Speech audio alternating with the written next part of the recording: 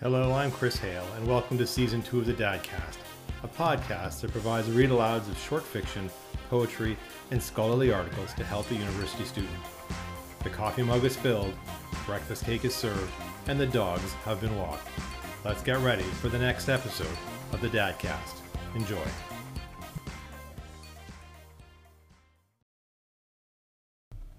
Welcome to Episode 2 of the Dadcast. Today's article comes from Peter Nabakov and Robert Eastman's book, Native American Architecture. The article is Chapter 1, Wigwam and Longhouse, Northeast and Great Lakes. Wigwam.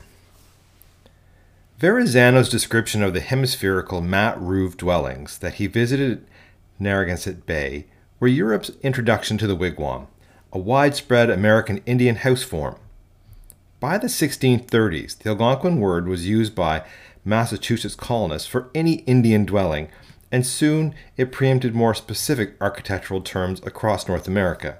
Houses made of wood, bark, or even mud were labeled wigwams, simply because Indians occupied them. However, in the mid-18th century, chronicler Samuel Hopkins defined this Algonquin building type more precisely. A wigwam is an Indian house, in building of which they take small flexible poles and stick them into the ground, round such a space as they intend for the bigness of their house, whether greater or less. These poles they bend from each side and fasten them together, making an arch overhead. After which they cover the whole with bark of trees, leaving a hole in the top for smoke to go out. Strictly used, the word refers to a one- or two-family house of round or oblong floor plan built by woodland Indians. After its sapling frame of bent uprights was lashed together, horizontal pieces or stringers were tied in tiers to strengthen the frame and support the outer covering. Reed or grass mats or sheets of birch, elm, or chestnut bark. Great Lakes tribes often left the naked wigwam frame standing at familiar campsites and transported only their rolled-up coverings. The early Algonquin houses were likened by European observers to the garden arbors or bowers back home, or, as the Virginia colonist and historian William Strachey wrote in 1620, at best like our shepherds' cottages. Half a century later, the missionary and linguist Robert Williams admired this form of construction among the Algonquin-speaking Narragansett Indians with whom he lived. They gathered poles in the woods and put the great end of them in the ground, and bending the tops of them in the form of an arch, they bind them together with the bark of walnut trees, which is wondrous tough. In his report to Francis I, Verrazano noted that the Long Island house poles were logs split in halves, which may have meant long saplings split lengthwise to make them bend more easily. In the 1960s, inventive archaeologists seeking to replicate Algonquin building techniques in Virginia tried performing the poles into arcs before planting them in 2 to 3 foot poles, but there is no field data to suggest the local Pamunkey Indians did the same. Some post molds at the Assawampset site appear to have been angled out, possibly so that the pole's tensile strength would be increased once they were bent inward, or so that the walls would lean outward and overhanging eaves would keep rain from dripping down them. In this century, anthropologists have studied woodland Indians in the Great Lakes, whose dwellings forms were similar to those of the eastern linguistic cousins. From detailed accounts of their technology, we can make educated guesses about East Coast Algonquin architectural practice. Among the Chippewa, for example, we know that it was usually the men's role to chop the framing saplings, for which they sought young hickory, basswood, or elm trees. Some Chippewa groups preferred ironwood because it bent easily when green and toughened without cracking when dried. To secure the poles, the supple tips were wound around each other or overlapped, and then lashed together with pliable strips of fresh white oak, tough roots, or inner basswood bark that had been made into cordage. The openwork arches, from 5 to 8 feet high, were secured with lighter saplings that reached to the central smoke hole. Women took over at that point, sheathing the frame and installing the furnishings. They knew which bulrushes made the best wall mats and floor mats, and what size cattails should go into the outer roofing mats. The pulpy stalks were cut during September and October and stacked carefully to avoid mildew. Using 10-inch needles made from animal bones, the women sewed the slightly flattened cattails together with split spruce root, swamp milkwood, or nettle fiber, fashioning mats about 4 feet wide and 8 to 10 feet long. They were fine house coverings for a mobile people living in an extreme environment. They were pliable, lightweight, and provided effective insulation. According to anthropologist Karen Peterson, this was because they utilized the principle of insulation by means of walls enclosing a dead airspace in which convection currents are retarded by filaments. The walls are the outer layers made up of the hard lower halves of the leaves, while the filaments are the inner layers of thin leaf tips. Moreover, they were sewn together so that the stalks and leaves of the plants overlapping slightly to keep out rain and wind. When they reached a new campsite, women unfurled the mats and unpacked the household items wrapped in them. European visitors often were amazed at the speed with which camps were set up.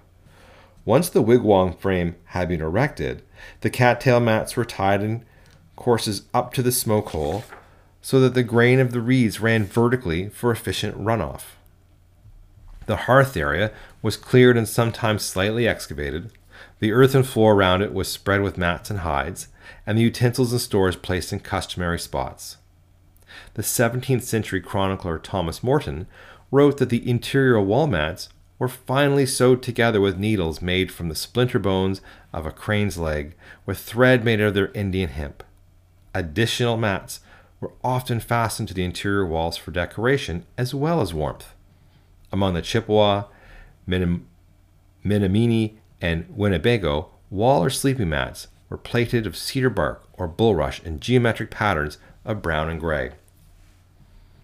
Bark sheets were heavier and more awkward to transport than reed roofing mats, so whenever feasible, they were reserved for winter wigwams. Bark was harvested in spring when the sap was running, and flats from elms, yellow birch, chestnut, oak, pine, black ash, or hemlock could easily be peeled off of the living trees. When birch was used, sections of the bark about a yard square were sewn together with spruce root into 10 to 15-foot rolls called apaquas by the Chippewa, which were stiffened at each end with cedar battens.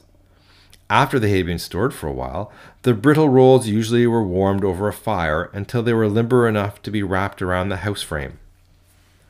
Great Lakes people often mixed the outer coverings, combining sidewalls of cattail mats with birch bark rolls draped over the round roof, or substituting black ash barks for mats on the sidewalls. A hide or a blanket served as the door.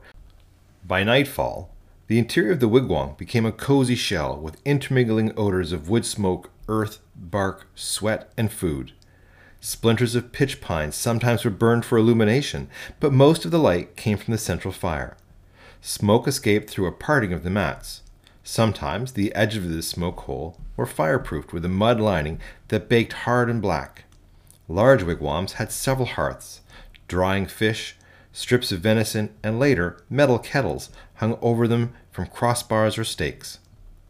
Within arm's reach, around the hearth, were earthenware pots, polished maple bowls, a hardwood mortar and pestle, and bark buckets made watertight with spruce gum caulking. Beds softened with mats ringed the hearths. As William Strachey observed shortly after he arrived in Virginia in 1606, round about the house, on both sides of their bedsteads, which are thick short posts staked into the ground a foot high. Far to the west, however, where the woodlands began to give way to prairie and the climate was not so damp, wigwam dwellers often unrolled sleeping mats or heaped skins on the ground. Early observers reacted differently to the comfort afforded by these native houses. Strahan praised the Virginia Indians for carefully sitting their dwellings among protective trees so that snow or rain could not assault them, not that the sun in summer annoy them, and the roof being covered, as I say, the wind is easily kept out. The Jesuit missionary father Paul Lejeune, who visited Indian wigwams along the St. Lawrence River in 1633, held another opinion, however. This prison, he complained, in addition to the uncomfortable positions that one must occupy upon a bed of earth, has 4 other great discomforts: cold, heat, smoke, and dogs, to which other chroniclers added fleas, cooking and garbage smells, and the absence of privacy. Yet Daniel Gookin of Massachusetts, writing 40 years later, paid their dwellings this compliment: "I have often lodged in their wigwams, and found them as warm as the best English houses." Conical wigwam. The cone-shaped wigwam covered with yellow birch bark was the principal shelter for hunting tribes of the northern Atlantic coast and across much of the eastern subarctic. Built by such Algonquin tribes as the Penobscot, Micmac, and Naskipi, who lived above the corn-growing belt, the conical wigwam provided sanctuary from the fierce winters. A simple, sturdy structure, it was framed of straight yellow spruce, cedar, or fir poles, and encased in bark rolls sewn together from smaller birch bark flats. The Micmac Indians of Nova Scotia began construction by lashing 4 14-foot poles together and placing them upright with the bark intact. Secondary poles were laid into the crotches at the juncture, and a horizontal ring of small sticks near the midsection stabilized the cone. When the weather was especially bitter, insulating grass was layered over the frame, then the birch bark sheets were tied on by fastening fiber cords to small flaps left on the bark. More poles were leaned against the structure and then bound together at the top to clamp down the bark sheets. Inside the lodge, women laid the flooring with interlaced, sweet-scented fir boughs, curved high up to make a fresh, springy mattress. Cooking gear hung from a rack of spruce twigs tied below the smoke hole. Space and furnishings in these houses had to be used with extreme efficiency. The Nova Scotia historian Duncan Campbell wrote of the Micmac wigwams he visited in 1873, "There is a place for everything and everything in its place. Every post, every bar, every fastening, every tier of bark, and every appendage, whether for ornament or use, in this curious structure has a name, and every section of the limited space has its appropriate designation and use. Perhaps it would be impossible to plan a hut of equal dimensions in which the comfort and convenience of inmates could be so effectively secured." Great Lakes dwellings. The Indians of the Great Lakes survived on a mixed economy of hunting, fishing, growing corn, harvesting wild rice, and collecting maple sugar. The language groups concentrated in this region were Central Algonquin speakers such as the Chippewa and Siouan speakers such as the Winnebago. Each season, they used a different pattern of structures and spaces, constructing lengthy bowers for grand annual ceremonies, small enclosures for shamanic performances, funerary shelters for the dead, sweat lodges, minstrel huts, and special sheds for processing maple sugar and other foods. The Chippewa, who inhabited the forests and streams around Lake Superior and Huron, built 4 different house types. Their domed winter wigwam was called Wiganogan, which combines their word for bent, referring to its frame, with the root word for dwelling. This oval-shaped house could be easily enlarged to make a multi-family structure resembling a longhouse. The Chippewa also constructed a conical winter wigwam covered with yellow birch bark that was called a Nasawagan. Extending this building with a ridgepole, they created the Ginodawa, or long tent, to shelter several families in the winter. In summer, they moved into the Gakagogan, or gabled bark house, which usually was sided with slabs of elm bark. In lodges occupied by more than one family, invisible boundaries divided the interior, and rules governed everyone's movements to ensure order and relative privacy. If 4 Chippewa families shared a long tent, there would be 4 door flaps, 2 at each end. Each family owned a door and slept beside it, but the 2 groups at each end perhaps related through marriage, probably shared a cooking fire. Space also was divided according to sex. Men stored their tools in customary places. Women had separate storage in workspaces. Men gathered around the central hearth to gamble or tell stories. When they left for the hunt, the hearth became the woman's domain. Protocol also governed the noise and activity within these cramped quarters. In the 1850s, a German scientist named Johann Kohl spent a number of winters in Chippewa wigwams around Lake Superior and was struck by their peacefulness. It was so quiet around, as if the huts were uninhabited, that we were quite astounded on entering to see a number of persons collected in groups in the room. This stillness is usual in all Indian wigwams. As with every step, you invade the territory of another family and might see all sorts of things that a stranger ought not to see. Respect demands that the guest should sit down directly and fix his eyes on the ground. Indians, as a general rule, are not fond of restless people. For the summer, tribes of the woodland prairie borderlands also built bark houses with gabled roofs, vertical walls, and high ceilings. When the Sauk Indians built their large square houses, they oriented the door to the east, naming that side where daylight appears. The west they called where the sun goes down, while a wall post on the north was known as noon. These summer buildings, constructed along the lines of the smaller gabled Chippewa house, represented a house type that had probably been in use for centuries. That was the conclusion of archaeologist Marshall McCusick, who in 1970 excavated an 11th century village in northeast Iowa. Called Grant Oniata, the site has ground remains of sizable buildings.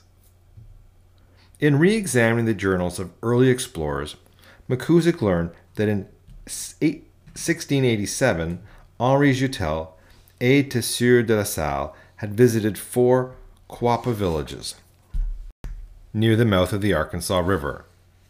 Joutel had come upon huge bark houses, each accommodating as many as 200 inhabitants. Later, in 1806, the American soldier and explorer Zebulon Pike, while searching for the source of the Red River, visited an Osage Indian village in the Ozarks, whose structures ran to 100 feet or more in length. In northeastern Kansas, in 1811, the American Indian agent and explorer Major George Sibley encountered a summer village of Kansas Indians of more than 100, commodious houses averaging 60 feet long and 25 feet wide. In 1915, the Winnebago of Wisconsin told anthropologist Paul Radin that long ago they had lived in gabled-roofed 10-fire buildings. From such documentation, McCusick hypothesized that during the summer these big structures housed families related by clan. Some of their village plans probably reflected and reinforced their social organization as well. A Winnebago elder told Radin that in the past, villages had been divided by an imaginary line running northeast by southeast. On the northeastern side were placed the wigwams of members of the Winnebago clans, which were grouped within the Sky moiety or division of the tribe. Members of these moieties were exogamous. That is, they chose marriage partners from the opposite moiety. Thus, a sky person would be the spouse of an earth person. The sky clans took their names from such birds as the eagle and pigeon and were led by the Thunderbird clan, which was responsible for handling civil matters. Their special wigwam served as a sort of courthouse where internal disputes were resolved. In the southeastern half of the community stood lodges of the Earth Division, whose clans were named for land or water creatures, such as the wolf, fish, or snake. The leading clan of this moiety, the Bear Group, issued declarations of war, prepared war medicine, and served as the tribal police. Community offenders were punished in a special bear lodge. A sacred bear sweat house, used in certain rituals, symbolized the body of the clan's mythic ancestor. Its structure and furnishings corresponded to parts of the sacred bear's anatomy, so that upon entering the lodge, worshippers felt drawn into the protection of the animal's heat and power. Sacred enclosures. Certain religious ceremonies were accorded their own structures and spaces. a bower of sapling arches enclosed the rites of Midowin, or Great Medicine Society, which some scholars argue became widespread among Great Lakes tribes shortly after the arrival of Europeans. A period dubbed by some anthropologists as contact traditional. The Midowin lodges were the largest structures built by Great Lakes peoples in historic times and quite likely evoke the form of outmoded domestic dwellings. The barrel-roofed frames, known as the Mitawikan, extended 100 feet or more in length, and skins or cloth lined the perimeter of their earthen floors. Originally, they were walled waist-high with boughs, mats, or bark, but by the turn of the century, loosely draped canvas had largely replaced the natural materials. Sacred poles of cedar representing the trees of life rose from the lodge floor, which in turn the Chippewa associated either with the earth or Lake Superior. One rite in which a solemn procession wove around the poles possibly celebrated origin migrations. Members of the society were ranked by their progression through 4 degrees of initiation into the ritual's mysteries. The tiniest sacred building, used by many native groups across the Great Lakes and much of the subarctic, was known to Europeans as the Shaking Tent, or Conjuring Lodge. It was a bent sapling frame, no larger than a telephone booth, made from special woods that had been harvested according to ritualistic instructions. After a shaman stepped inside, the booth was swathed in bark or canvas. From there, he dispatched a supernatural helper to bring him answers to the questions of his rapt audience. Where was game? Were someone's relatives in good health? Were enemies nearby? Eerie voices and chattering bird calls emanated from the enclosure as the lodge shook in convulsive movements, its top covering sometimes lifted into the air. In the late 19th century, the drum dance ceremony began replacing the Midowin rituals. The drum dance was performed in a broad, open, circular arena, ringed with logs and signifying the universe.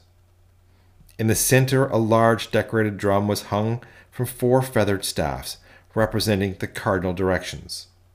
Over the years, the open arenas were replaced with roofed halls, whose form probably derived from the Plains Indian log or lumber dance enclosures that had become popular during the reservation period for housing the grass dance.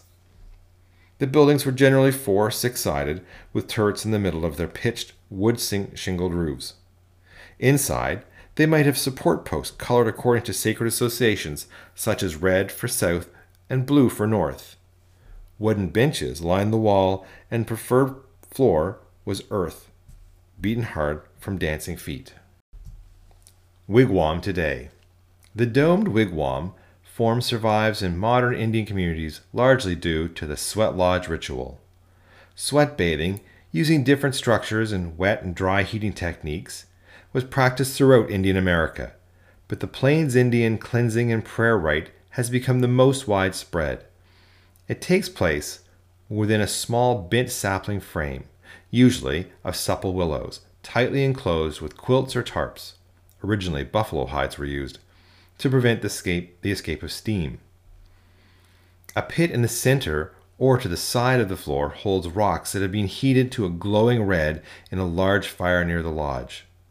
With the frame completely shrouded and the participants huddling inside, a leader ladles water over the hot rocks and hissing steam fills the interior. As the heat grows in intensity, so do prayers, testimonials, and songs. In the past few decades, the rite has become a bonding experience in rural and urban Indian enclaves across America. Even in some prisons, Indian inmates have been permitted to build sweat lodges in the outdoor exercise yard. In its purest expression, woodland Indian architecture endures today far from its original homeland. Segments of the Kickapoo tribe in Kansas, Oklahoma, Texas, and northern Mexico still use wigwams and follow seasonal residence patterns. 400 years ago, the Kickapoo were a typical Algonquin-speaking woodland people living in separate winter and summer buildings of sapling frame and cattail mat in southern Wisconsin. But from the early 1700s until the late 19th century, they resettled several times, splintering into different bands as they migrated southward to escape Euro-American encroachment. Their journeys eventually led some Kickapoo to Mexico, where in the mid-19th century, the Mexican government allowed them to stay in the northern state of Coahuila, today in hamlets outside McLeod, Oklahoma, Nacimiento, Mexico, and Eagle Pass, Texas. The Kickapoo still build wigwams using local materials.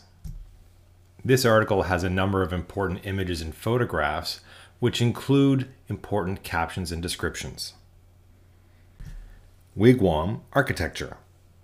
This early engraving of a Chippewa Ojibwe frame is reproduced in Lewis Henry Morgan's Houses and House Life of the American Aborigines, originally published in 1881. The wigwam has remained a popular building type over the centuries. The bent sapling frame of a Winnebago house, pictured above, is covered with reed mats. Wigwams varied from 7 to 20 feet in diameter and were originally covered traditionally with reed mats and bark. Their separate frames and coverings made it relatively easy to transport wigwams. In 1691, an Algonquin told a Frenchman who was trying to persuade him to adopt a European house, "We can always say more truly than thou that we are at home everywhere because we set up our wigwams with ease wherever we go and without asking permission of anybody." The Chippewa Wigwam. The house under construction was photographed in the early 1920s. The framing poles, shown at top left, were set in the ground slightly angled out to increase tensile strength when bent. Women and children tied the vertical posts together. Once the horizontal saplings were added, the bark covering was unrolled and tied to the frame. Wigwam coverings and interiors. A Chippewa house at Leech Lake in central Minnesota is shown. Birch bark scrolls cover the roof and cattail mats form the walls. The leaning poles help hold the bark on the frame. A top view sketch was made in October 1761 by Ezra Stiles, president of Yale College. While visiting Niantic, Connecticut, Stiles called on Phoebe and Elizabeth Moherge and George Wakeets, who lived in 2 of the 6 wigwams still standing on the Indian community of 85 people. A cutaway reconstruction sketch of the Mohegan dwelling was made from Stiles' notes. The traditional raised sleeping platforms with mats were surrounded with furnishings of European manufacture. The door flap has been thrown back to show the interior of a reconstructed Chippewa wigwam. Pattern woven mats are the floor. Basswood fibers ready to make into string and tools hang over the skin-covered bed. A Chippewa house shown is covered in birch bark scrolls sewn together with spruce root. Elm bark. Elm bark being stripped from the living tree. First, a serrated ring is cut around the tree. Then strips are peeled off with the aid of a wedge or axe. A Potawatomi house in Kansas is covered with elm bark. An external sapling frame secures the stiff covering. Algonquin extended lodges. Domed wigwams could be easily extended, as was this birch bark covered Chippewa structure. A Chippewa Long Lodge on the St. Croix River in Wisconsin is shown as well. The single-family bark and mat conical wigwam was lengthened by adding a ridgepole. Summer house. Summer houses of the Great Lakes were gabled-roofed and covered with bark. In front usually stood an arbor or ramada, used for shade or drying meat or corn. The house near Zor, Wisconsin, shown in upper left, of Somamjin, a Menominee, is flanked by a ramada and a garden of native beans and squashes. And this photo is from circa 1916. The Sioux village of Kaposia in central Minnesota was painted by Seth Eastman circa 1850. The scaffolds in front of the bark houses provide shade during the day and sleeping space above on hot nights. Bundles of corn were hung from the posts. Artist Frank Sindelar recreated the interior of a Quapaw house, built by Southern Siouan-speaking people whom the Marquette Joliet expedition visited in the summer of 1673. These houses could hold 200 people. The low platforms lining the room was draped with furs. Construction sequence for a Menominee summer house are presented. 4 upright crotch saplings are connected by poles fastened in the crotches. Crotched uprights support the ridge pole, and rafters are lashed from ridge pole to connecting poles. A horizontal pole is added to form the lintel, and a framework is constructed for the walls. The Midewinwin Lodge. The Midewiccan, or ceremonial lodge of the Midewinnan religious societies, was a major ritual setting for Indians throughout the Great Lakes.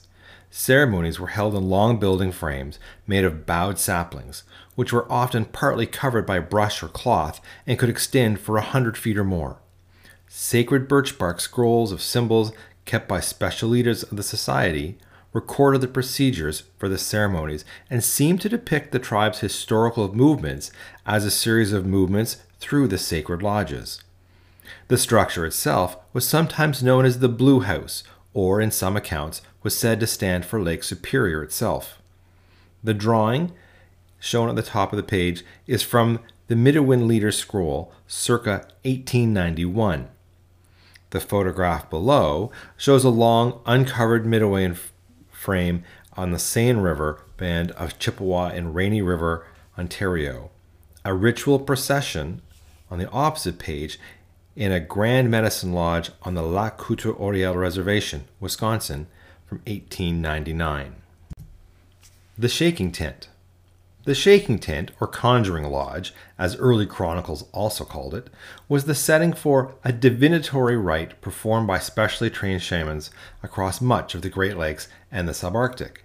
It was a small booth built of saplings. The Chippewa customarily used 3 birch and 3 spruce uprights, and 2 birch and 2 spruce horizontal hoops to bind it together. Other tribes used 4 or 7 uprights. 3 of the saplings were planted deeply in the ground and angled slightly outward, so that when they were drawn together at the top of the building was held in a state of tension. Rattles of caribou and deer hooves or cups of lead shot were tied to the frame. The floor was usually softened with freshly cut spruce boughs. After the shaman entered the frame, it was completely covered with bark or cloth. Onlookers could hear strange sounds issuing from inside as the tent swayed wildly from side to side. During his transcendent state, the shaman could dispatch a supernatural helper, usually a mystical turtle, to distant regions to answer questions from his audience about the most auspicious places to hunt, the well-being of distant relatives, and what would happen in the future.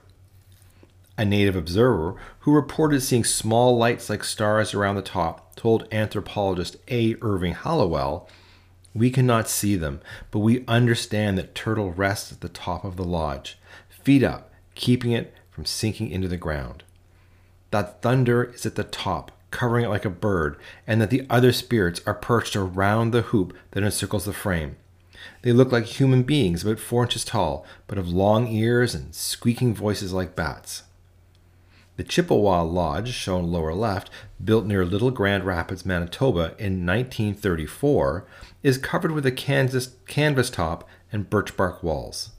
A Chippewa shaman, shown below, stands near a frame with its ribs tied at the top. When the shaman enters, he is at the center of the world, the place where he can make contact between 2 worlds, the horizontal world of humans and the vertical world of mythological beings, as the vertical axis, realm of mediating beings, and the horizontal axis of the earth and the human realms. A Drum Dance Lodge. The Chippewa Drum Dance Lodge at Mille Lacs, Wisconsin, circa 1910, is shown above. Examples of such many-sided dance lodges are also found across the Great Plains. These structures, which could hold gatherings of entire communities in private, represent the struggle of Indians during the early reservation period to preserve their religious and social traditions. Found throughout Indian society today, a 15-pole set in a round plan, roughly 7 feet in diameter and 5 feet high. A Kickapoo wigwam frame is 20 feet long by 14 feet wide and 9 feet high. It is supported and stabilized by 2 interior posts and a horizontal ridgepole. The frame consists of 25 to 30 saplings set in an ovid plan. Placed about 1.5 to 2 feet apart, the thick ends are set firmly in the ground, then bent, overlapped about 1.5 feet, and tied. Modern wigwams. This inventive wigwam with radiant floor heat was built by a Chippewa craftsman and farmer, Albert Isham, with his nephew, Ernest St. Germain. St. Germain noted that this lodge originated among the Lac Coutre Oriel band of Chippewa, and that, according to his great-grandfather, it allowed his people to endure the cold winter. Neither the use of double walling nor of radiant floor heating has been corroborated in the literature on Great Lakes Indians. St. Germain said his great-grandfather was a very ingenious man. Perhaps he may be the source of such a style of wigwam. A 20th century tar paper wigwam in Wisconsin is shown as well. The Winnebago Indians of Wisconsin, who for a time were ineligible for government housing projects, used modern building materials for their traditional wigwams. In 1978, anthropologist Nancy O'Leary documented these hybrid structures. Dr. Lurie believes that the modern wigwams appeared no earlier than 1910. Forerunners, she noted, developed from the dome or ovid patterns in terms of substitution of both canvas and tar paper for cattail mats and slippery elm bark coverings. An early variation, and some still exists, had a shed-like projection to hold a door. The modern wigwam with radiant floor heating is presented as 8 to 12 feet in diameter. The frame is built with 12 to 15 poles, 2 feet apart. Maple is used, but ironwood is preferred. The fire is built in a recess in the rocks, which radiates stored heat after the fire dies out. A birch bark cylinder provides airflow into the fire. The floor is cedar or balsam boughs covered with rush mats, furs, and rugs. Swamp moss and clay protect the floor from the hot stones. The inner frame has birch bark, wigwas, tied to it.